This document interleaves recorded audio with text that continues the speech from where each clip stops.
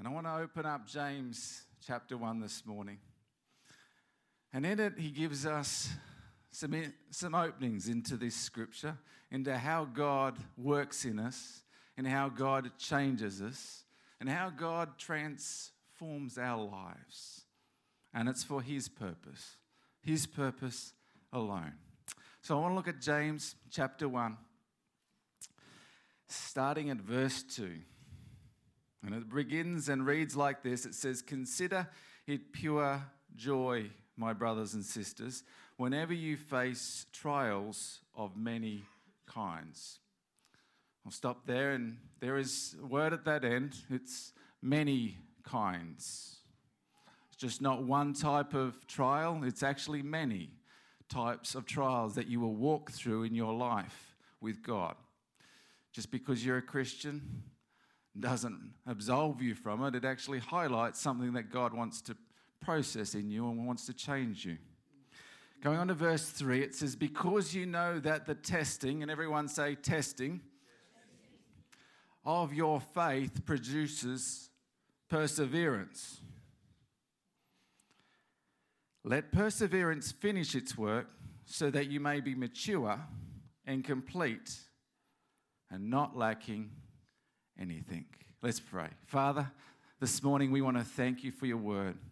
We want to thank you that, God, as you give us instructions, as you take your word, Lord, it speaks to all of us. Lord, in different seasons, in different places, God, we pray that this morning, that as we speak and as we open up your word, God, the spirit of wisdom, the spirit of revelation, God, will be in the midst of us. And God, we will hear from you what you want to speak from your word this morning. And Lord, I pray that it will be a blessing, and I pray that it will speak into my life as well as everyone here this morning. In Jesus' name, amen. The meaning of a test. Simple terms.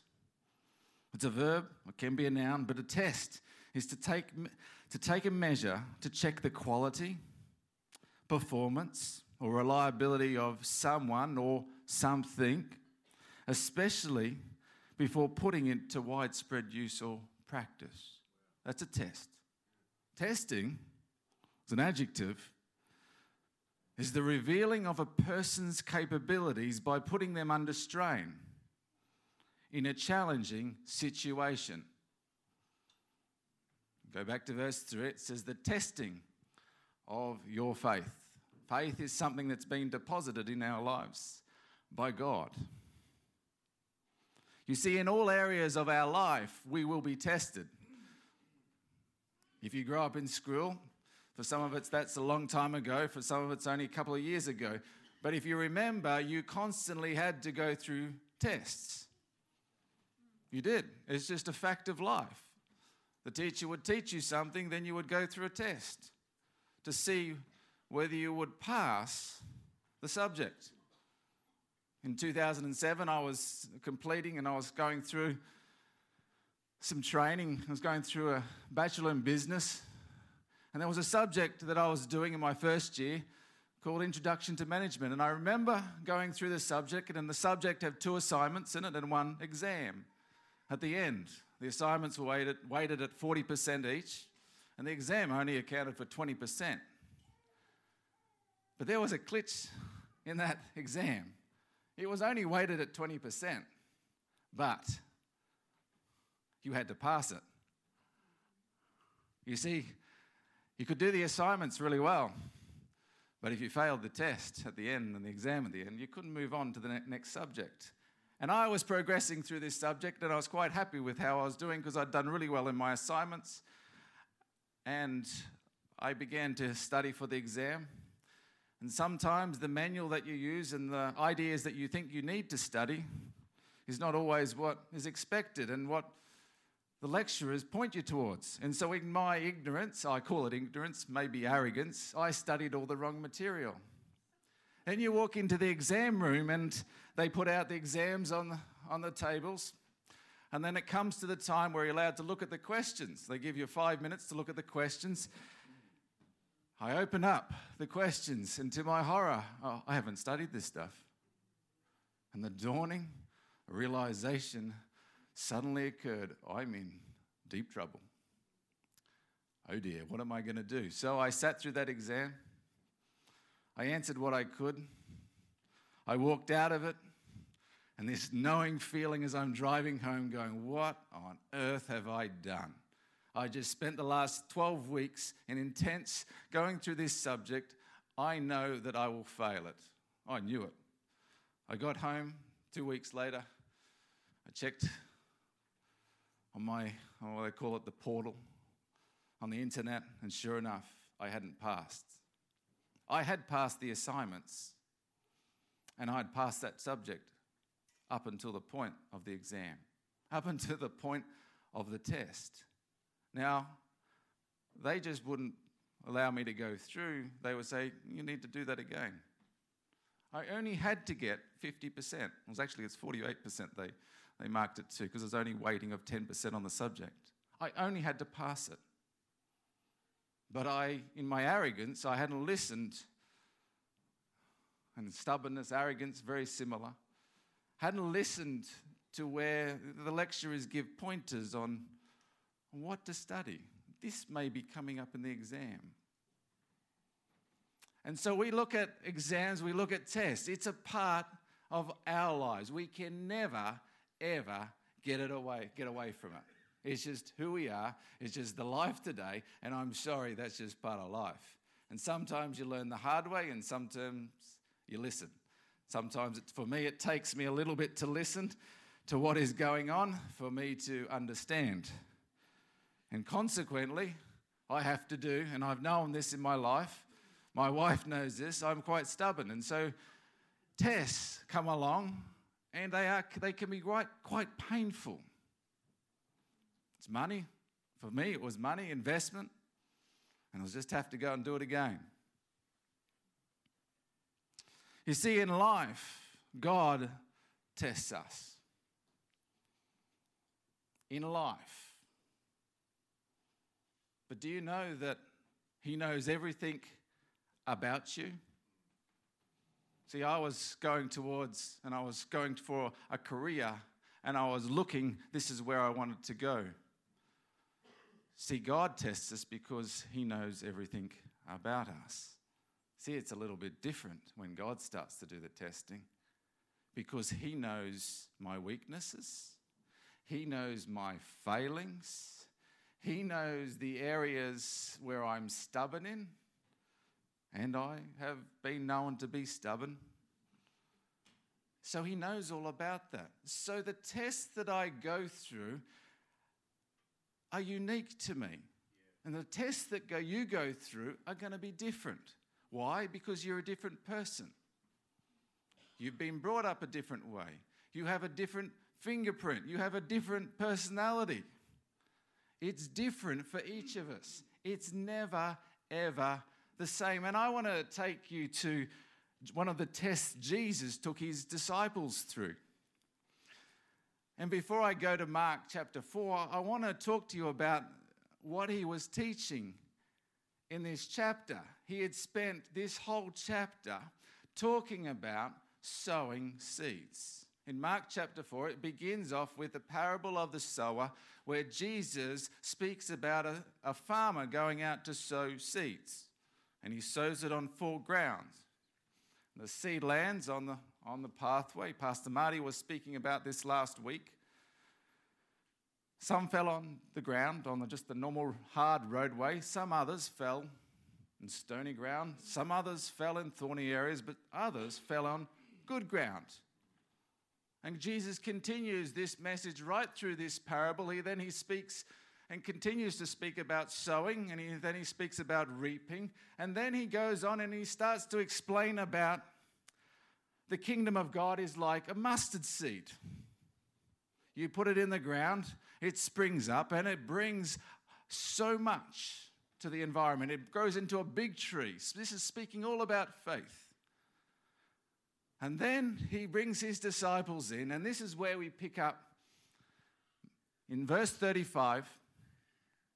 In Mark chapter 4, verse 35, Jesus begins his test. So he's been talking about faith. He's been talking about sowing a seed. And this is where it starts. Verse 35, as evening came on the very same day that Jesus had been speaking about sowing and about faith. Jesus said to his disciples, "Let's cross to the other side of the lake." That word there, that words that he was speaking, "let's cross to the other side of the lake," is Jesus speaking to his disciples about faith. He is giving the words of faith for them to hang on to because they are going to the other side of the lake.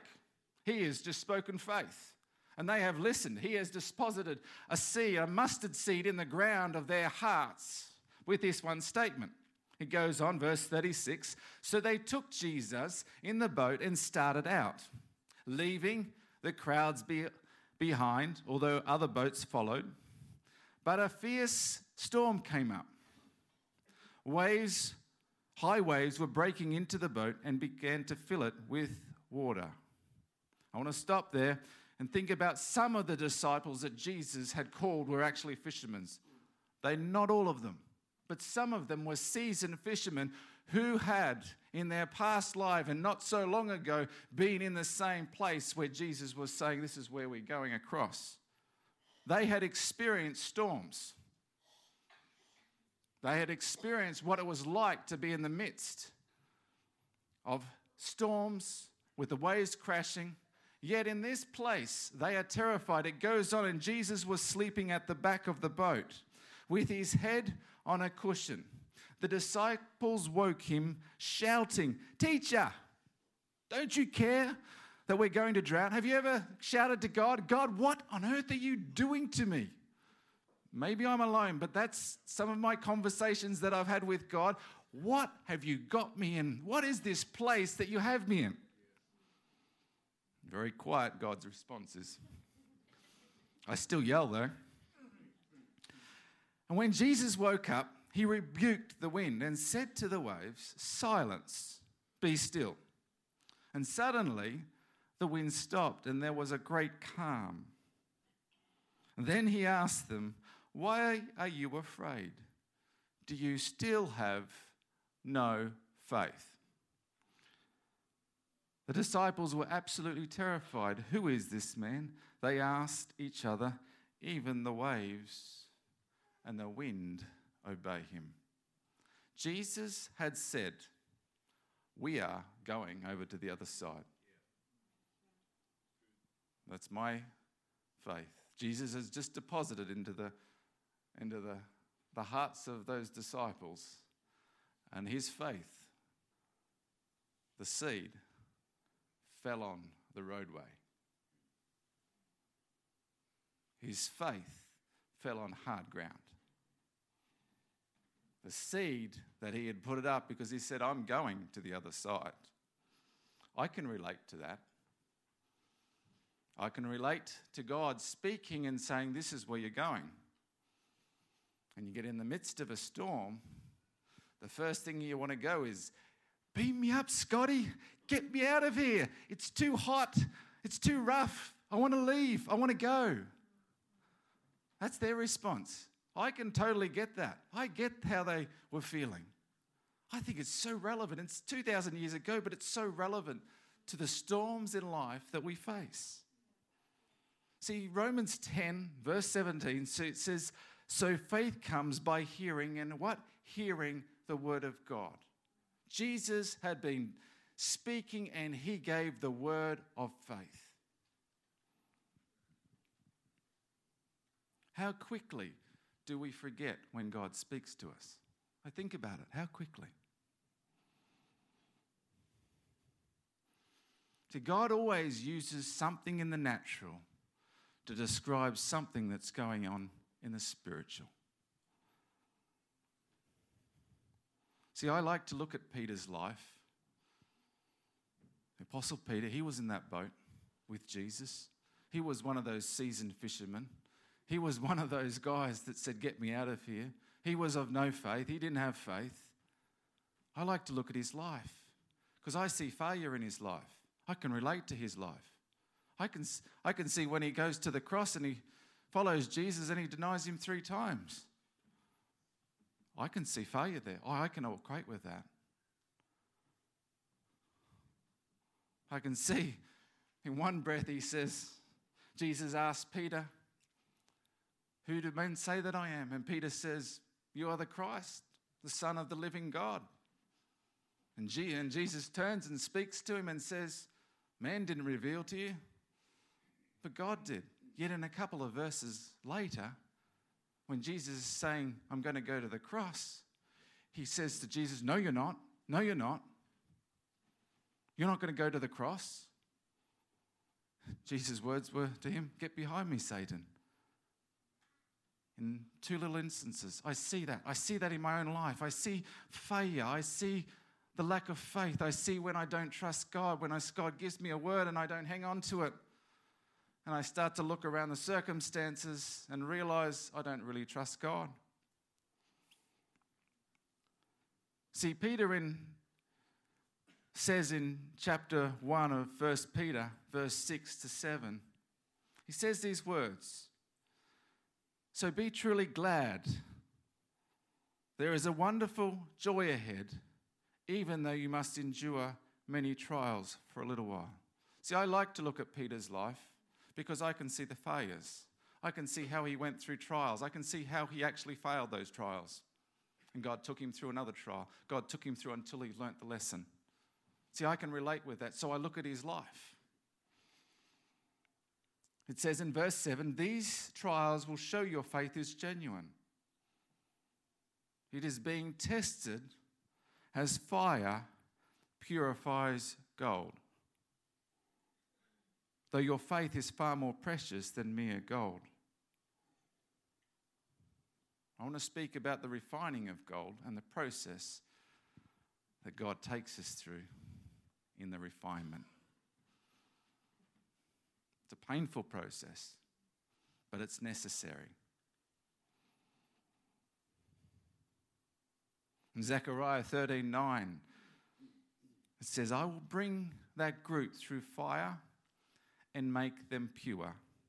I will refine them like silver, purify them like gold. They will call on my name and I will answer them.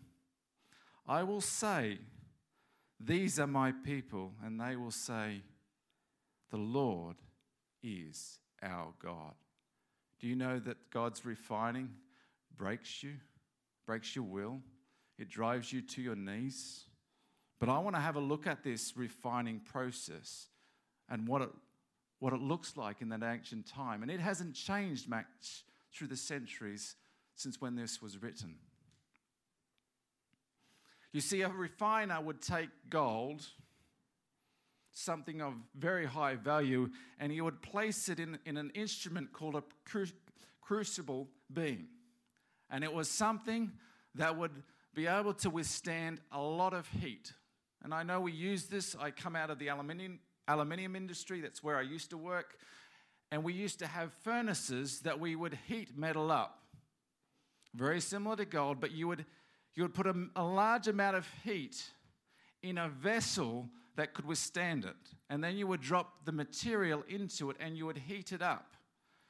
And the person in charge of that furnace would set the temperature. They would make sure it got to temperature and the metal would melt. And then they would remove the impurities off it. It can be a job that you stand back and you don't come very close to it. You stand afar in our time. But when we're talking about when the text was written, this refiner used to be close by where the gold was being heated. You see, the refiner used to stand close by it. It was very dangerous for the refiner to be there. They would heat it. They would be in control of the fire. They would be heating up the vessel that contained the gold in it, and they would be increasing the temperature. They were in total control of the heat that was being put into the vessel to bring the gold to a place where it could be molded, where it would go liquid. You see, when gold doesn't look pretty when it's just dug out the ground. When you get a nugget, I was up in Gympie a couple of months ago, and they have a museum, a gold museum, and they've got some pictures of some of the big nuggets that they've found in Australia. They don't look pretty. They don't. But they would have to go through a refinement process. And so the refiner would have the gold, and he was continuing to increase the heat. And the gold would be getting warmer and warmer, and then it would get hot, and then it would start to soften. But even when it was softening, it didn't have the ability to bring the impurities out of the gold so that the purity could be increased. It had to have the temperature increase so much that the gold would become liquid. So at 1,000 degrees, 1,064 is the melting temperature for 99% pure gold. It gets a little bit less with imperfections. It drops down the temperature. And so the refiner has to be there the whole time watching the gold, waiting until at the right time when the right amount of heat is there so that he could see the slag, see the impurities rise to the surface. He's in control the whole time, the refiner. The gold doesn't jump out. Have you ever seen gold jump out of a device where it's getting heated up? No, the gold had to stay there. I want to emphasize this one point. The refiner is in control the whole time. The whole time. He knows the amount of heat he gets it to. And so when it gets to that liquid form, he reaches in with what they call a very technical term. It's a spoon. Very technical. And he takes away the impurities that are in the gold. Because if he doesn't take away those impurities, when a vessel is poured into, when liquid gold is poured into a mold, and the mold cools down and it's taken out, you see the imperfections. When you look at a mold and you pour molten metal into it, and if there's an imperfection, it creates a weakness and it begins to leak. So it's necessary for the impurities to be removed out of the gold, so when you see the finished product, the imperfections have been removed. And this is why it's so important for the refiner to be there the whole time, to know exactly when the dross, they call it dross, that comes up to the top, and he removes it. The whole time. I want to think about that. God speaks to us about him being the refiner.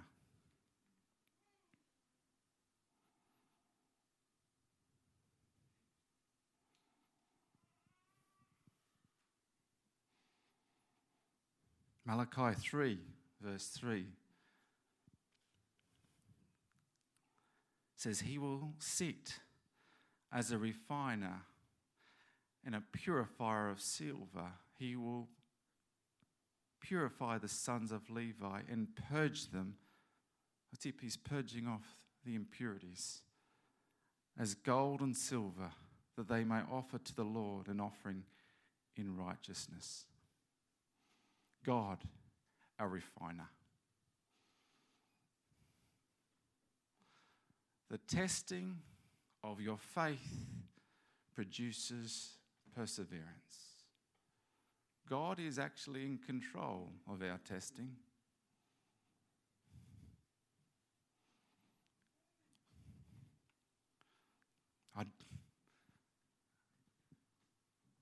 It's hard to come to terms with. It's hard to come to terms with as you're going through battles, as you're going through when no one sees behind a smile on your face, no one sees into your world, no one sees the heartache that you carry. It's hard to see that God's in control. It's hard through those times when you go, why God? To say, I trust you. See, as he's increasing the fire in my life, until my life becomes liquid like gold, he can't remove the impurities out of it.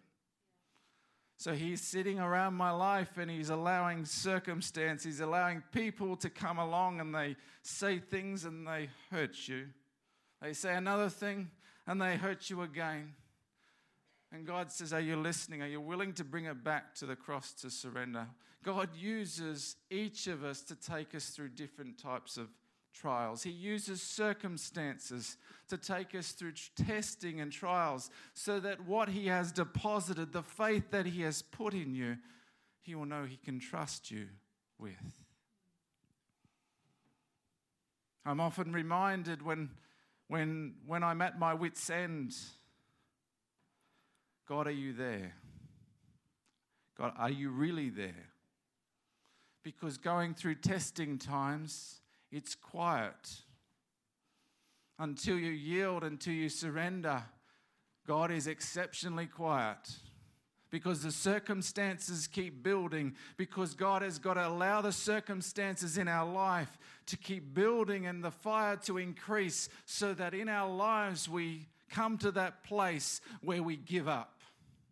Where we say, God, it's ready and I'm time to surrender. It's time I'm letting go. I'm letting go of control of my own desires. I'm letting go of what I desire. And this is the whole process of testing. God is not here wanting to hurt you.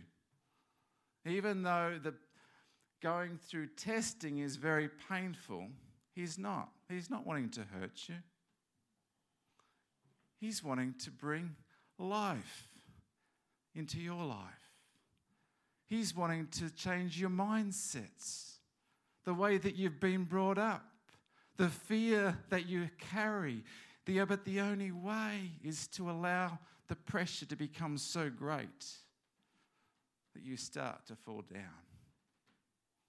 Over the last couple of years, we've been working on, it's about 2.5 years ago, we put a membrane on the top of this roof to fix the water leaks. We were told it was going to work. We took the right advice, went through the right processes. And I remember having it all done. And it was such a great feeling because we had so many leaks in this building. But then over the next 18 months, the membrane that was supposed to work kept on coming up with faults. And every time it would rain, I would shudder and think, okay, is it going to leak? Because every week we had the contractor that we'd engaged in would actually come in and he would assess it. He would look and he would provide different solutions to the issues that we were facing with the roof up here. Week after week, it would rain. I'd come in here, there were drips. We were still leaking inside. Every week when it would rain, I'd be terrified. I'd walk in and I'd go, I don't want to see. I don't want to be here today. Week in, week out, it starts to get down on you. You come in and you start to have a look on the outside of the building and you can see all the white stains because the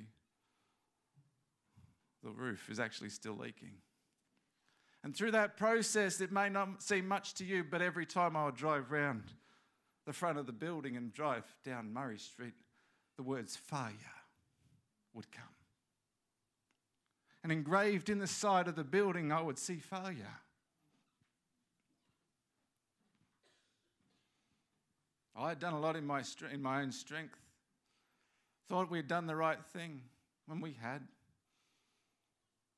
In December early this year, or it was December last year, coming into January, I was so fed up with it because when it's constant, when you constantly see failure in your life, when you constantly see, and in your mind you look at something and you say, I've failed, what have we done? It gets really large in your mind and you start to believe the thoughts that go around in your thinking. And so finally in January, I got so sick of it, I was yelling at God. I was complaining to him. And he said these words, "Why don't you just let go?" Profound. Let go. Let go of what? I have. No, you're still controlling it. No, I'm not. And this is the dialogue with God. Maybe you're different, but I have a very good dialogue with God. I argue with him, and I always lose. It takes a while, but I eventually lose. And God said, let go. Let me handle it. Finally, after about 2 weeks of arguing with God, because I thought I'd already let go, because I thought I'd already surrendered.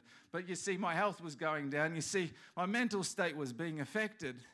I was going down in the depths of depression. I was going down. I'd already struggling with thoughts of failure. When something that takes you down and keeps on taking you down, because it's just one element that I could see myself as a failure as. God said, let go. And it was in my brokenness that I finally let go. And I said, God, I surrender. And in those words, I think God had put enough fire in my life that He'd softened me. And it was at that time, the next day, I get a phone call from the contractor to say, we've got another option. I'm bringing in another expert. And please note, this is not at our cost. This is all at the contractor's cost. I have no idea how much he's spent. But he's a man of integrity. And then went a process over the last couple of months of seeing him come back and say, this is what we're going to do. We've got a new product and we're going to install it. It's all on us. The cost is going to be all on us. But as I let go of my control over the situation. You see, I came into a place of rest with God, and He said, I have it in the control, in the palm of my hand. But it took years. It took probably 18 months for God to get me to a place of saying, God, I trust you. God, I'm willing to listen. See, behind a smiling face, you don't know what's going on. Behind a smile hides a lot of pain. You can hide a lot. But this is why God, in His goodness, knows that we have to go through this pain for us to let go. All it was God saying, I want to take control of your life.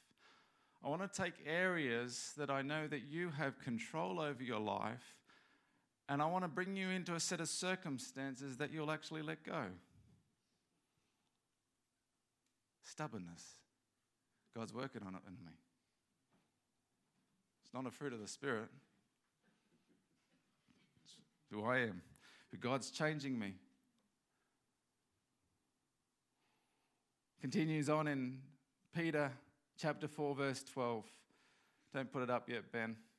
In the NIV it says, Dear friends, do not be surprised at the fiery ordeal that has come onto you to test you, as though something strange were happening to you. But rejoice inasmuch as you participate in the sufferings of Christ, so that you may be overjoyed when His glory is revealed.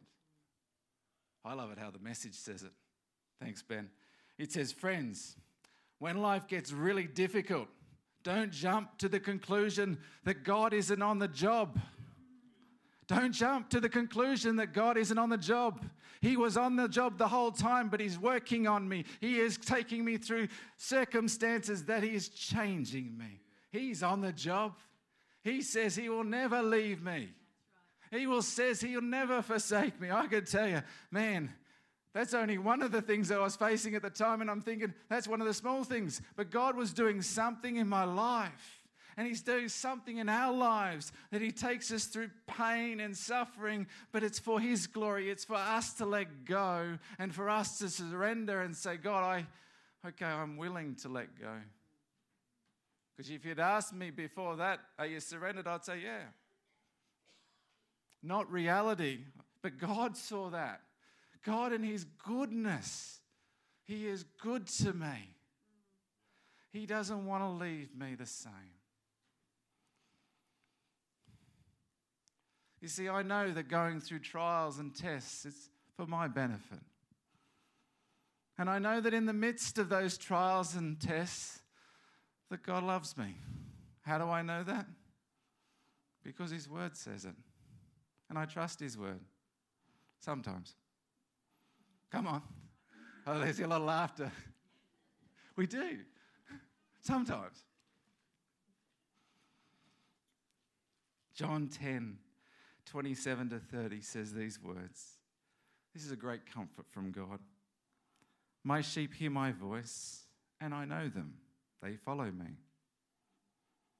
And I give them eternal life, and they shall never perish, neither shall anyone snatch them out of my hand. The refiner. He's got you in the palm of His hand. He's watching. He sees the pain, but He knows what's ahead. He knows the peace that you'll step into. He knows that as you surrender, He goes, you're going to enter into perfect peace. You're going to enter into a place where I feel rested, where I can just relax. And I can be in a place where God, okay, God, you are actually starting to get into control of my life. I love it. Goes on, he says, my Father who has given them to me, given you and me to God, to Jesus, is greater than all. When I want to quit, those words come back to haunt me. When I want to run from God, I know that He's going to do everything that he has to bring me back into alignment with Him. And it says, and no one is able to snatch them out of my Father's hand. Oh, when you're going through trials, when you think your life's over, let me tell you, those words are comforting. They bring great comfort to you. There is something to hold on to that. There is something of a revelation that, you know what, God is actually in control. I'm facing hell, but heaven is in me. Say it again, I'm facing hell, but heaven surrounds me. I'm facing hell, but heaven is in me. And as I draw this to a conclusion, no matter what you are facing, no matter what you are going through, keep your eyes fixed on Jesus. Because it's in the brokenness, when no one else sees, when you're at home, when you're trying to hide, when you're feeling utter hopeless beyond what is there to life. And you go into the depths of depression, you go into the depths of hopelessness. He's still there with you. He is there with you.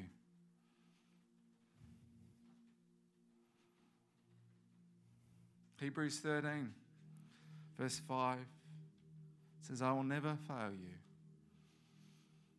And the word that I love next is, I will never abandon you.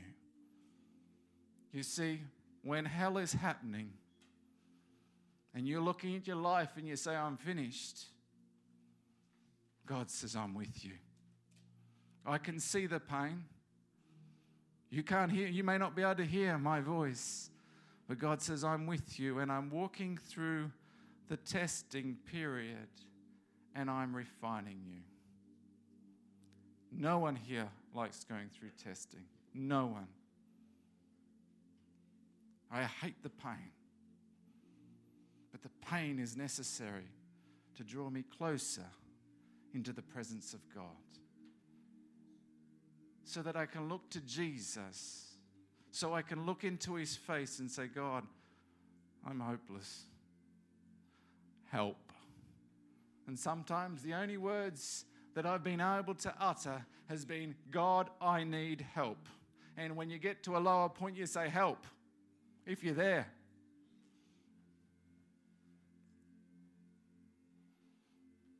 God's promise is that he will never leave you and never forsake you. That's a promise that we can hang on to, no matter what you're going through. I'd like to invite you to close your eyes. And this morning, as I've been speaking, you've been hearing about trials, you've been hearing about testing. I'm here to tell you that there is a person named Jesus that we've been speaking about this morning that went to the cross 2,000 years ago and paid for our sins. He loves us so much. He wants to walk with us day by day. He wants to care for us. And if you've never had an encounter with this Jesus, it's very simple. He just says, confess with your mouth and believe in your heart that I'm the Christ. And you will be born again. And I want to put out an invitation to you this morning that if that's where you find your place, you've never had a relationship with Jesus, and you sense the hopelessness and the emptiness inside you, because that's where I come from. That's what took me out of my old life. And if that's you and you want to respond and you want to say, I want to receive Jesus as my Lord and Savior, I just want to invite you to raise your hand right across this auditorium. If that's you,